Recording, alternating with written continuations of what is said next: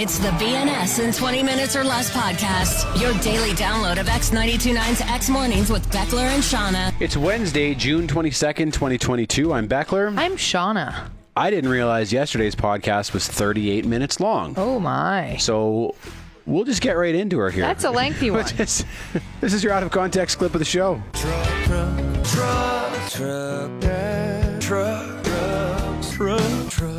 The BNS in 20 Minutes or Less podcast. You know what term I don't really like? The term weekend warrior. Okay. So I'm part of a few ski forums and camping pages and that kind of thing, and everybody on these forums seems to look down upon the weekend warrior. Like, if you're a ski fanatic who only skis on the weekend, you're not a real skier, is basically how they look at it, right? Like, as a weekend warrior, do you feel personally attacked by these? I feel a little bit personally attacked, for sure. Like, because for them, if you don't ski during the week, which is, of course, the best time to ski because it's far less busy, then you're not a real skier. Well, yeah, but some people have to work. Well, this is the problem. Like, to them, if you don't sacrifice your entire life and essentially live in a van, right, that then travels from ski resort to ski resort, you're only a weekend warrior. And if you only go on the weekends, then you're not a real skier. Not a real skier, Not a real right? skier. Same goes for travelers. There's sometimes this mentality that comes with travelers. We're like, oh, you travel on weekends? Well, if you don't give up your entire job and go traveling for months, if not years of your life, then you're not a real traveler. Oh, you have a family and a Right? career and possessions? Yeah. Weekend warrior. You're not serious about And it. that's it. And when you think about the actual term weekend warrior, it sounds awesome. Like, a warrior is an amazing thing, Yeah, right? you go Being a hard all warrior. week so that you can go out and go hard on the weekend and then go right back. Like, yeah. Yeah. But it seems to have developed this really negative connotation in all these forums. And I'm just like, what is... Like, you can't fault people for having families and jobs and responsibilities. Like, Weekend it's a warriors. bit strange. You mean most people? Yeah. Most people? Oh, you have a job? Well, Oh, what? You have a job and a family? What a loser! What an absolute loser! What You're not are on the you ski doing? hill every day, you loser. Yeah, well, no, you know what? I don't live in a van that smells of feet full time, okay? So who's the loser? BNS in 20 Minutes or Less. So last week when my truck died, I got a message from friend of the show, Juliana, and she said, "Can I ask where truck started?" She said, "It's the only way I say it now, and it's making people uncomfortable, but I can't stop." And she didn't know where it came from. It's the fact that, you always say truck instead of truck. It's Yeah. not a truck, it's a truck. Truck. And it comes from, well, this. Need a new truck. If it wasn't for truck, I got a new truck. And that old truck picked him up in my truck. Making new old trucks. Yeah, we're all in the same truck. Something about a truck. I got a truck. We rode in truck. I drive a truck. Old Ford truck. Songs about trucks. In the cab of my truck. Down the old truck up. Pickup truck. I love my truck. Me and this truck. Out his truck. Buy me a truck. Pull up my truck. It's amazing. I hope you enjoyed that because that took me so long. That's about as hard as I've ever worked on anything. I've got to be honest with you. Some of those trucks were normally said, though. There was the odd normal truck. The truck, but a lot of them are the trucks. overwhelming majority of them dropped the last part of it. I got to be honest with you, though. Like, there's a lot of funny pronunciations and other words, too. Like, when you were preparing this, I was like, there's a weird accent that sometimes these country artists add into their songs, but they really punch it with truck. Especially the Canadian ones. Those ones really crack me Where up. you're like, where is that That's not how we say it Nope. around here. Except for now, we say truck. Now we do. So, Yeah, that just Vicious I had to cycle. comb through so much country music last night and Yeah. pull the trucks out All of the all the songs that I could. trucks. Most of those songs are from the last few years too. So we are in about a truck. the golden age of Trucks. music. Yeah. Well, we'll hang on to this and maybe we can bring it back during Stampede or during Trucktober. Oh, yeah. I forgot the about- trucks. Trucktober. Trucks. Oh, the truck.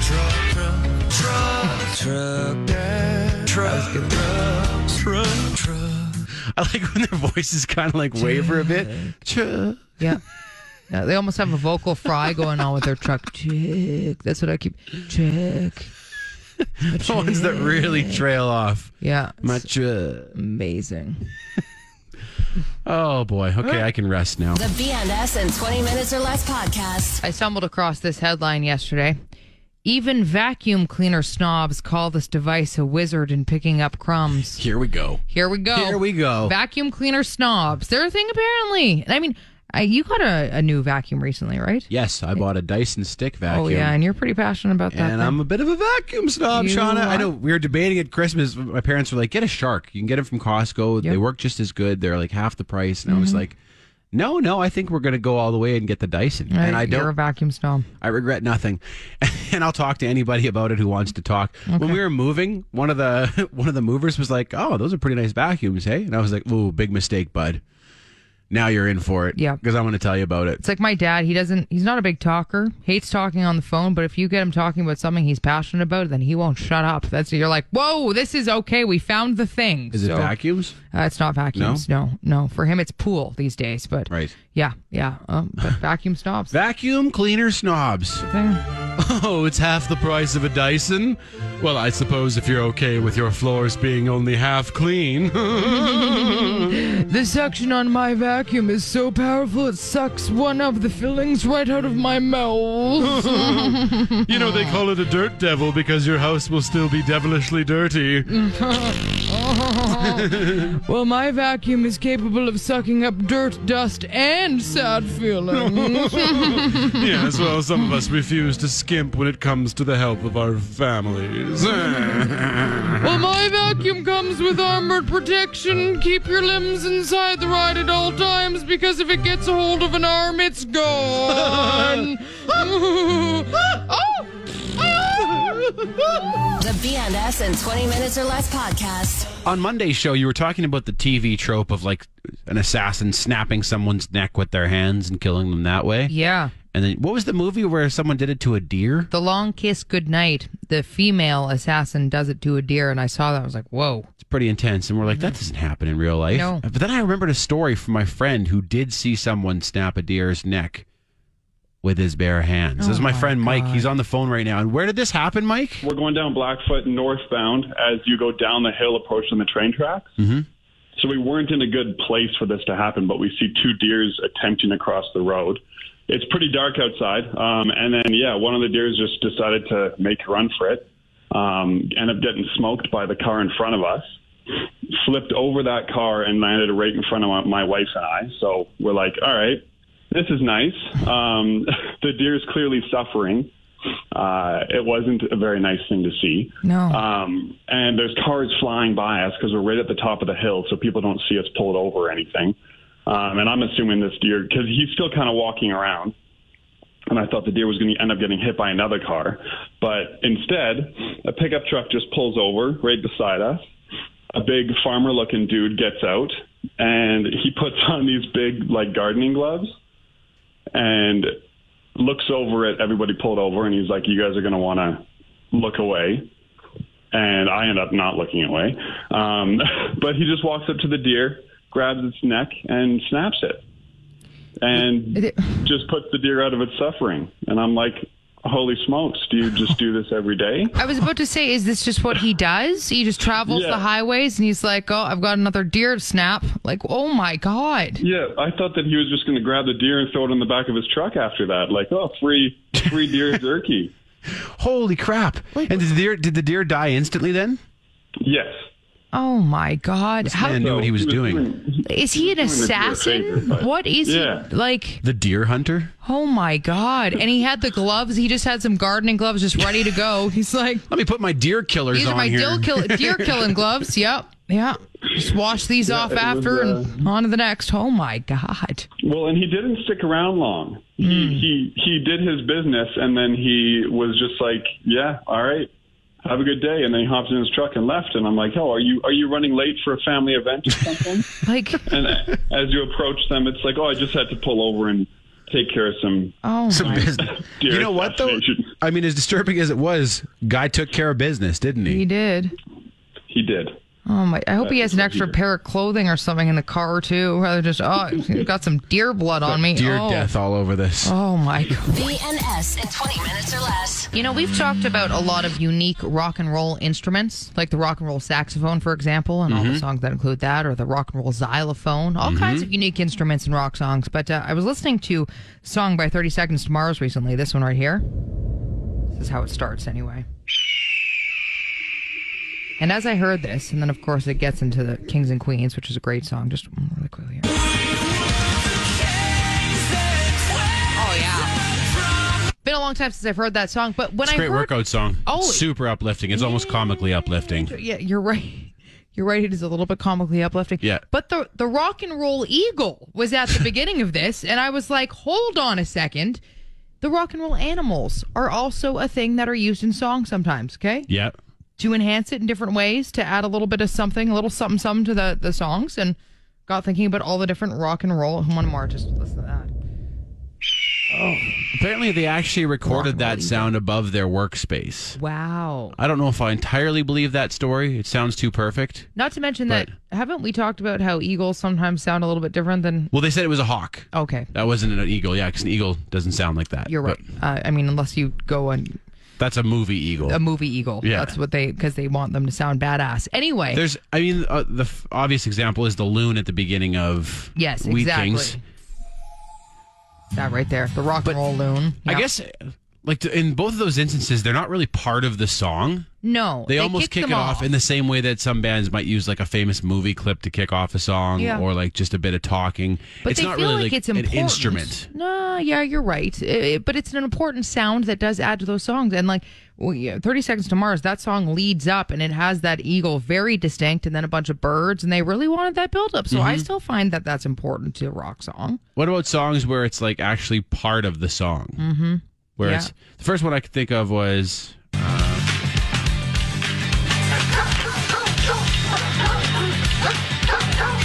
Been Yeah. Caught Stealing from Jane's Addiction. Again, yeah, so it's in the middle of the song versus at the beginning. Yeah. I mean, Doing Time by Sublime.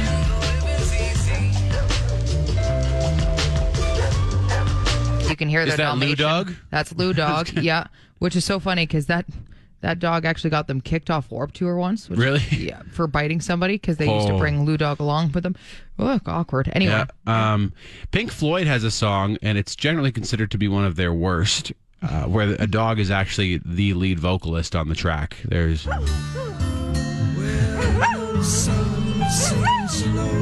I mean, and that dog doesn't sound happy. No. No. No. that's- They did a live performance with the dog, too. And Roger Waters is right there with the microphone up to the dog's Well, there you mouth, which is super funny. That is really funny. Did he have to do some things to make the dog bark like that? Like, Played terribly? yeah, it's true. It's true.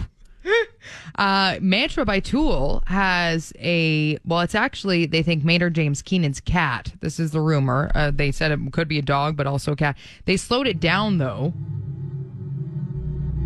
And that sound... Okay, so it's disguised. Yes. It's heavily disguised. But they're saying it's, and again, who knows with Tool, but they claim that it's Maynard James Keenan's cat that is Could be making that anything. sound. It could be absolutely anything. Yeah. The last track on Tool's most recent album, Fear Inoculum, has a song called Mocking Beat. Mm-hmm. And again, calling it a song is kind of loose. It's almost Yeah. like noise on the way out of the album, but it's Fair. like you got a full jungle going on here. Oh, yeah. Yeah. That's beautiful. Any others? I've got one honorable mention here. Now, this isn't a rock song, but I think this is an animal that's featured perhaps the most prominently in any music. If you got a big, let me search it. That elephant sound right there. That is For the edit? a full-out edit. That's Yeah. pretty funny. Yeah, right? There it is. What about an instrument mimicking an animal? Yeah, Cor see, there's Blunt lots of that. Cor but- Blunt has a song called Cows Around. Won't know what you're missing till you hear that sound that you That little Totally. barn is supposed to sound like a cow, and then at the end, Corb actually does make cow sounds. goes around me. And I mean, that's a whole other rock and roll instrument. Is the The instrument's fake a cow. animal sound. Oh, Corb's my. a cow. Everyone's a cow. Everybody's a cow. BNS in 20 minutes or less. I was listening to an interview yesterday with Winston Marshall, who was the former banjoist and lead guitarist from Mumford & Sons. Right. Do you remember the circumstances of his departure from the band? Not really. It was weird because he had made this tweet that was praising a controversial book, Right. and then he had to leave the band because of it. And it was a fairly tame tweet too, and everyone was like, "You can't play the banjo at Mumford & Sons anymore." And I was like, really? That can cost you your job in a band? Yeah. And then after him was like, oh, and he comes from a really wealthy family. And I was like, So I feel like there might have been more to that story, though. I remember, the whole thing seemed a bit bizarre as well. But anyway. Well, he apologized, and then he retracted his apology. Oh, okay. Because he didn't feel that he had anything to apologize for. Okay. And I think there was a lot of pressure internally and pressure on the band at the time, and he said he didn't want to distract from it. But anyway, he and the other person on this podcast were talking about apologies, public apologies, and when you should make them and how you should make them. And I was thinking, like, what was the last thing you had to really apologize for, Shauna? And I don't mean just like, you bumped into someone, you say sorry, or like you were late and you say sorry. I mean like where you thought about it, like, man, I frigged up here. I should probably give an honest apology. That's a tough one. I luckily haven't had to make a whole bunch of super serious apologies. I do remember Father's Day, like several years ago. Mm-hmm. My parents live in Toronto. My sister lives in Vancouver, and I'm in Calgary. So obviously we don't get to see my dad in person most Father's Days. We send things to him, and both of us were obviously late on sending things in time. So we phoned him, obviously, and wished him a happy Father's Day. But my mom was really upset because she said that he went in the morning to the mailbox and opened it up, and there weren't any Father's Day gifts for him. Oh. And I remember the visual of thinking of my dad going to the mailbox without the gift was just so devastating. And then Charlie Brown walking back to seriously, that's what I pictured. It was pouring rain, and my mom really painted this picture that made my heart just basically wilt. Like I was just so sad. And again, like we tried to get it, and it should have arrived, but with the mail, sometimes it's longer than the 5 days they say or whatever. And so it showed up the next day. However, that visual made me like truly apologize to my dad. It was just like, I am so sorry that it didn't get there in time. Were you apologizing for you or on Canada Post's behalf? For me, I just felt awful that it didn't arrive in time and that he had to walk to the mailbox and got nothing. So that hurt. That was the last time you felt like truly bad about I felt awful. Like I was devastated. Yeah. Jeez. Anyway. Your mom knows how to describe it. Hey, that didn't help. That really cuts. I wasn't there, and it cuts. Well, it's funny, and it's like it's not like we forgot it. They both arrived literally the next day. So I mean, at least that helped me. But it didn't matter. I'd already painted this picture of horror that sucks. in my mind. Anyway, yeah. I was trying to think when the last time I gotta apologize all the time. I screw up a lot, but I think the last honest, sincere apology I gave was to my son Bo. Because we'd gotten a fight or something, an argument, and I got too angry, and then I apologized, and we both agreed to work on certain things. But well, that's awesome. Yeah, I'm sorry. I don't know if some people don't apologize to their kids like that, but if it's seen as a sign of weakness when you're the authority figure. But yeah, and I think it's important to show them that it is okay to apologize when you've made a mistake. Oh, that's huge. So, yeah. I sat down with him in his room and I said, I got too angry there. I'm sorry. I got to work on that. We'll try not to do that again. So, yeah, that was the last to a 7-year-old. Was the last sincere apology I gave. Yeah, yours was to a 7-year-old. Mine was to a 70-year-old. So there you go. The BNS in 20 Minutes or Less podcast. Etymology with Shauna.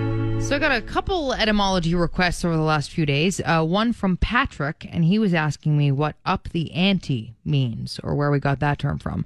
So the term up the ante obviously is from poker, right? Like when you want to increase your bet, you say you're upping the ante. Oh, I didn't know that. It's ANTE, right? ANTE. Not like your auntie, right? Not like your auntie, no, or it's ant with an E at the end, your ante. So yes, it's from poker. But I realized I've played poker and I've said that before, and I was like, I don't know where that term ante even comes from. So ante, ANTE again, not Auntie Lana, not Aunt Linda. No, it comes from Latin and just literally translates to before. So when you think about it, it's a bet you make before the cards are turned, for example. So it makes kind of sense that it would be before. So if you're upping the ante, it's all about, prior to the bet itself. You're kind of placing risk on. So it doesn't make a whole lot before? That's what I was going to say. It doesn't make a whole lot of sense when you literally put that together now. The song Ante Up by MOP, which is before up. hype tune. That'll get you cranked. Doesn't make before up. Before up. No, Yup, doesn't make that a whole fool. lot of sense that way. But anyway, over time, we just kind of say it that way still. So there you go. We also got a message from a friend of the show on Instagram asking where the term somersault comes from, which That's a weird word. 'Cause, Super again, weird it's word. not summer like the season. No. It's SOMER. and so it comes from the French word, which originally was soubresaut, which literally means over, jump. So sobre means over, and salt or saut in French means to jump. So it literally means to jump over, which kind of makes sense when you think about what a somersault is. But this actually comes from the Spanish word sobresalte, which means to spook or startle. And the Portuguese word of the same name means to spook, scare, or jump over. And that's kind of a funny visual when you think of everybody doing somersaults to get away from something. Every time I... Somersault. Right? Not the most efficient method of No. escape. Nope, just to start continuing on the way like they're just somersaulting their way out of the scare. You got to get out of here. Okay. Somersault. I mean, running would be more efficient, but that's one way of doing it. Etymology with Shauna. The BNS in 20 Minutes or Less podcast. Wasn't there a big music festival years ago called Somersault? I'm talking about, wasn't there a Canadian music festival called Somersault? I want to say Our Lady Peace was involved with it. I have... This is gonna have to bring in someone who may remember. Hey, Manning, are you handy? We're just recording the podcast here. Do you remember a music festival called Somersault? Was it Our Lady Peace's festival? Oh, jeez. This is all going on the podcast, by the way. While we try to figure this out. This is kind of before my time, but...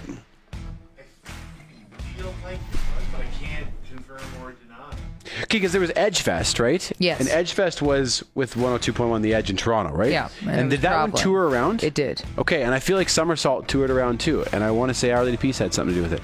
Right now, there's going to be people listening who are just like, you idiots. It's like... I've been looking into it, though, and I can't see anything about it, so what the hell happened? There was also a festival I remember one year in Saskatoon, and I was too young to go. It was called Deviate. I don't know if that was a traveling one or if that was... But they trucked in a bunch of snow, and they had jumps for snowboarders, like right by the river in the summertime. That reminds me of the coolest concert venue in Toronto that used to exist, and it was called Sound Academy, and it had both a concert venue, but right outside of it was a snowboard park. So you bring your snowboard to the concert, and you can go and rip around outside and stuff before and after, or during, even if you'd like to. That's and cool. Then go and watch the show. It was pretty awesome. It's all very, very 90s, very rad. Totally rad, man.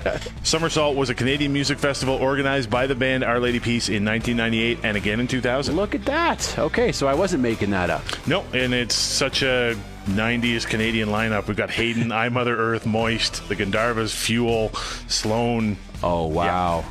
And that was the 98 lineup, and then you had Foo Fighters, Perfect Circle, so it obviously got bigger in 2000.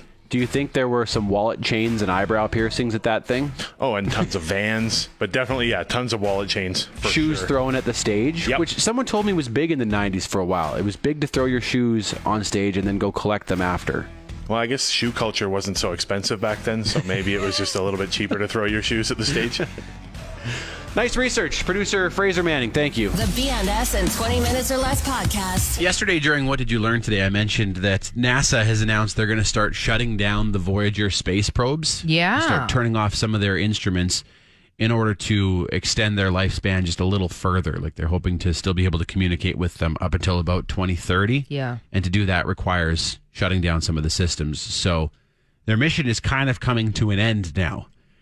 And I mean, these two little guys were absolute troopers. They were originally designed to last 4 years. That was their mission length, to go to Jupiter and Saturn. Right. And that was 45 years ago. Yeah. So they have outlasted their mission life expectancy by about a factor of 10. It's crazy. Yeah. And they have sent back some of just the most like breathtaking photos we've ever seen of the outer planets in the solar system, like Jupiter, Saturn, Uranus, Neptune. Just incredible photos that are still awesome. Yeah.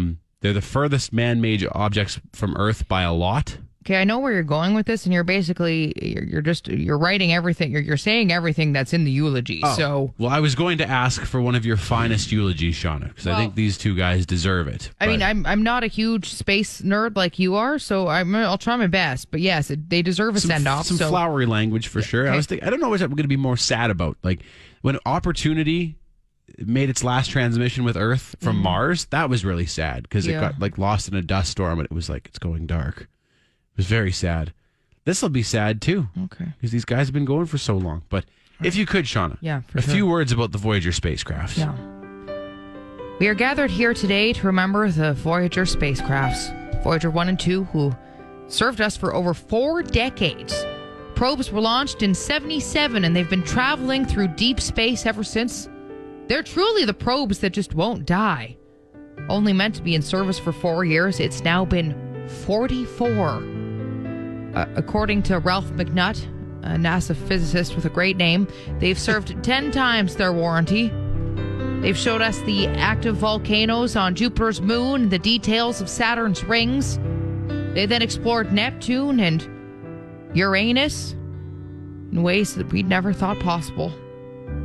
They're a resilient couple probes, and we're going to miss you and your adventurous spirits. Beckler. Now they're just going to continue off into cold space forever, which is pretty cool in itself, but it's a bit eerie, really. Very eerie. A bit spooky. Beckler, do you have a musical tribute for us? I do. Okay, great. I chose Starlight by Muse because, of course, the subject matter, and also it's just really, really high, which I like. So. Yeah, great. Yeah, it's going to hurt our ears, so everybody brace yourselves. Yeah, there it is. You in my arms. I think I started too high there. Yeah, it's like I'm out of my own range, so I can bring it down a bit, or some glass just smashed in the background here. So the BNS in 20 minutes or less podcast. A Calgary Heritage Moment. If you live in an older home, it may have a relic from a past time, a little door next to your front door that at one point was used for milk delivery. Of course, milk delivery used to be extremely common. In fact, most houses in Calgary did have a milk box or a milk door at one time, and the milkman would come by several times a week to drop off fresh milk at this door. The history of milk delivery is a storied one, and it all began as industrialization set in. Prior to this, many people lived on farms and got their milk from their own cows. But as people started to move to cities, they no longer had space for cows, and the milkman became a thing. How this would work? Customers would place their orders with the milkman, and he would deliver the milk the following day. You would leave the money for the milk in your milk box, and the milkman would collect it in your empties as he replaced it with fresh milk. Prior to cars, this was done via cart, pulled by either a horse or by the milkman's own strength. As automobiles became more popular, this cart was replaced by a milk truck. This was also back in a time when homes didn't have refrigerators, so milk would come often, as of course it wouldn't keep. As time went on, these boxes became a target for theft, as milk money was often left in them. Not to mention, many of these boxes had one major flaw: access to the doorknob inside, meaning people could easily unlock a door. When milk delivery first began, this wasn't an issue as people would often leave their doors unlocked, but as cities grew, this became less than ideal. As vehicles and grocery stores progressed, of course, milk delivery became far less necessary, and eventually it ceased to exist altogether. That being said, it's seeing a bit of a resurgence. With a growing focus on local fresh produce, the idea of fresh dairy delivery is once again seen as desirable, and we may, down the line, just see the return of the milk truck. And those tiny doors that some older houses still have, even though now it's often only used as a cat door or a crafty storage place, it could very well be used for its intended purpose once again someday in the near future, holding fresh milk. And, well, the idea of fooling around with the milkman may once again be possible. This has been a Calgary Heritage Moment. The BNS in 20 minutes or less podcast. A Calgary Heritage Moment. If you live in an older home, it may have a relic from a past time, a little door next to your front door that at one point was used for milk delivery. Of course, milk delivery used to be extremely common. In fact, most houses in Calgary did have a milk box or a milk door at one time, and the milkman would come by several times a week to drop off fresh milk at this door. The history of milk delivery is a storied one, and it all began as industrialization set in. Prior to this, many people lived on farms and got their milk from their own cows. But as people started to move to cities, they no longer had space for cows, and the milkman became a thing. How this would work? Customers would place their orders with the milkman, and he would deliver the milk the following day. You would leave the money for the milk in your milk box, and the milkman would collect it in your empties as he replaced it with fresh milk. Prior to cars, this was done via cart, pulled by either a horse or by the milkman's own strength. As automobiles became more popular, this cart was replaced by a milk truck. This was also back in a time when homes didn't have refrigerators, so milk would come often, as of course it wouldn't keep. As time went on, these boxes became a target for theft, as milk money was often left in them. Not to mention, many of these boxes had one major flaw: access to the doorknob inside, meaning people could easily unlock a door. When milk delivery first began, this wasn't an issue as people would often leave their doors unlocked, but as cities grew, this became less than ideal. As vehicles and grocery stores progressed, of course, milk delivery became far less necessary, and eventually it ceased to exist altogether. That being said, it's seeing a bit of a resurgence. With a growing focus on local fresh produce, the idea of fresh dairy delivery is once again seen as desirable, and we may, down the line, just see the return of the milk truck. And those tiny doors that some older houses still have, even though now it's often only used as a cat door or a crafty storage place, it could very well be used for its intended purpose once again someday in the near future, holding fresh milk. And, well, the idea of fooling around with the milkman may once again be possible. This has been a Calgary Heritage Moment. You've been listening to the B&S in 20 Minutes or Less podcast. You want more? Then tune in to X Mornings with Beckler and Shauna live on Calgary's alternative X92.9. Monday through Friday, 6 to 10 a.m. Mountain Time at x929.ca. And don't forget to subscribe to this podcast and have B&S in 20 Minutes or Less downloaded daily to whatever device you use. Later.